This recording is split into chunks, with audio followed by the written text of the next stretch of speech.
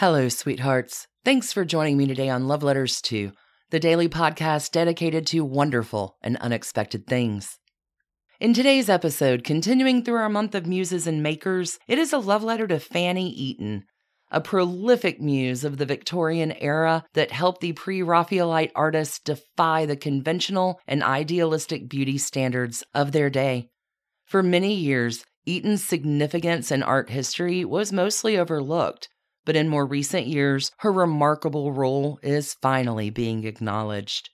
I'm Alicia Mintz, and I invite you to join me today for this love letter to Fanny Eaton, coming to you right after a brief word from our sponsors.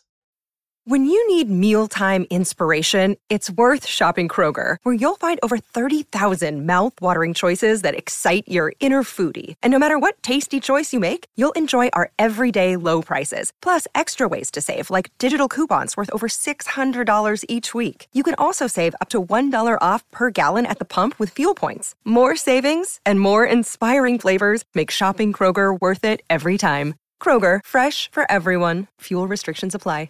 Another day is here, and you're ready for it. What to wear? Check. Breakfast, lunch, and dinner? Check. Planning for what's next and how to save for it? That's where Bank of America can help. For your financial to-dos, Bank of America has experts ready to help get you closer to your goals. Get started at one of our local financial centers or 24/7 in our mobile banking app. Find a location near you at bankofamerica.com/talktous. What would you like the power to do? Mobile banking requires downloading the app and is only available for select devices. Message and data rates may apply. Bank of America N.A., member FDIC.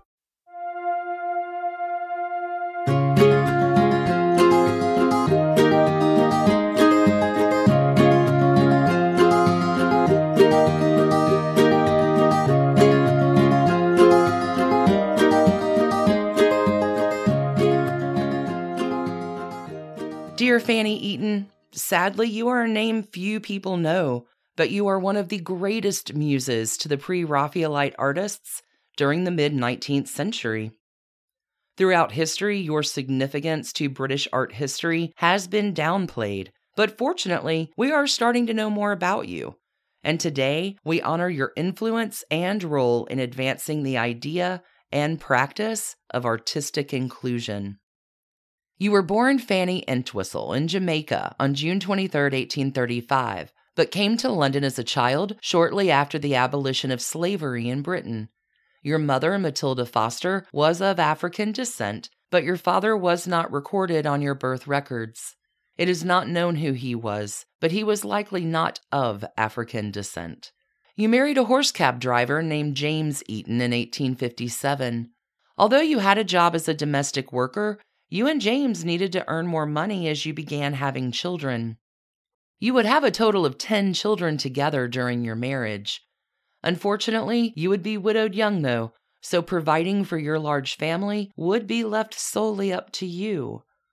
So it was mostly through necessity that you began modeling at the Royal Academy. Your beautiful and distinctive features were used by artists to portray a variety of ethnicities. First, let's discuss the pre-Raphaelites artist movement. This group of artists, known as the pre-Raphaelites, were a society of young artists that were opposed to the Royal Academy's idealized subjects, which followed conventional definitions of beauty that were first determined by Italian Renaissance and classical art. This group was founded in London in 1848 and named themselves to represent the centuries prior to the High Renaissance or before the artist Raphael. They sought to return to the time before the Renaissance, when artists depicted the human body more realistically instead of idealistically. Pre-Raphaelites believed in an art of serious subjects and strove to depict them with maximum realism. They were inspired by the theories of popular Victorian philosopher and writer John Ruskin, who urged artists to go to nature, quote unquote, for inspiration. Some of the most popular and influential artists to come out of this movement were Dante Gabriel Rossetti, John Everett Millais, Elizabeth Siddal, and William Holman Hunt. The initial founders came under heavy opposition from prominent figures, including Charles Dickens. However, after they overcame the public resistance, the movement became highly influential. Prior to the movement, though, artist models met the conventional standard of beauty, and in Western art, these mirrored the Victorian attitudes and preferences and were typically of white women. However, with the perspective of new artists pushing toward a more realistic and diverse view of beauty and the world around us, art began reflecting more of culture and of the general population instead of only focusing on one idealized aesthetic. For these pre-Raphaelite artists, Fanny, you were the perfect muse. Your beauty was honored and depicted in its natural form. It is important to note that these artists showed you in what is described as a dignified and socially conscious manner. This is important, as in 19th century British art, Black models were not always shown this way. Most often, artists used Black models to highlight the difference between them and the white models, or as minor or unnamed characters. You, Fanny Eaton, were portrayed as an important, if not the primary figure in the paintings you were depicted. You were painted as dignified, well-dressed, and even often as honored and revered biblical figures. The earliest known renderings of you are from 1859, when Simeon Solomon did a series of pencil sketches. It was Solomon's sketches of you in 1859 that prepared him for his painting Mother of Moses, where you served as his primary model. It debuted at the Royal Academy in 1860. That painting is now in the collection of the Delaware Art Museum. Solomon was mesmerized by your distinctive features. Unlike so many women featured in art during that time, you had a strong jawline, high cheekbones, and almond-shaped eyes. He was so inspired by painting you that he introduced you to other artists in his circle. Soon after, you were also modeling for others in the pre-Raphaelite movement and appeared in several paintings. In 1865, Dante Gabriel Rossetti used you as a model for one of the bridesmaids in his famous painting, The Beloved, which illustrates the Song of Solomon. This painting now hangs in the Tate Gallery in London. Proof of their commitment to changing and idealized standards of beauty to encompass a more diverse and realistic view of beauty, the pre-Raphaelite artist featured you with your true hair texture.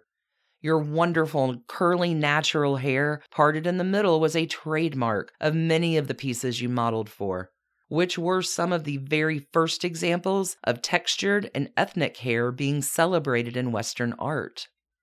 During the Victorian era, when imperialistic attitudes were very prevalent, it was especially notable for Black features and characteristics to be painted and shown as an example of beauty. Rossetti did a beautiful sketch of you around 1865, which was widely admired and hangs in Stanford University's Cantor Arts Center. Although there is not much documentation about you, we do know that you were regularly employed by the Royal Academy during this time. Only one record of payment has been found, but based on that, we have an idea of what you were paid for your modeling.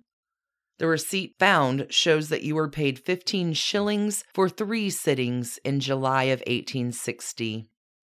The lack of records do not lead historians to believe that you were unpaid for other sittings. In her book, Black Victorians, author Jan Marsh states that you were highly in demand for subjects of diverse origin by many artists at the Royal Academy. Marsh also suggests that some of the children that appeared with you in the paintings were possibly your own children, but this has not yet been substantiated. The last documented sitting you did for the Royal Academy, Fanny, was in 1879. Not much is known about your life after your modeling career, but we do know that you lived a long life surrounded by your children and grandchildren. You died in 1924 at the age of 88 while you were living with your daughter and her family. In one recent acknowledgement of your contribution and significance, Google commemorated you in November 2020 with a Google Doodle. In their account of you, Google described you as a Jamaican British muse who modeled throughout the 1860s for various English painters and helped redefine Victorian standards of beauty and diversity. Here's to you, Fanny Eaton, a Black symbol of beauty and muse to many artists at the Royal Academy in London. Although your story was not prominent in art history for a long time, your role as Victorian muse to the pre-Raphaelite artists is being recognized with greater frequency, and you are finally being celebrated as you should have been all along. Thanks so much for listening to this love letter to Fanny Eaton. Until we meet again tomorrow, darlings, stay in love. Thanks for listening to Love Letters 2, a Hemlock Creatives production. Feel like showing some love to Love Letters 2? We'd love it if you tell a friend, or leave us a kind review, or even come and visit us on social media. You can find us at Instagram or Facebook at Love Letters 2 Podcast. You can also reach out and email us at loveletters2podcast@gmail.com or visit our website at loveletters2podcast.com. Until we meet again in the next episode, darlings, stay in love.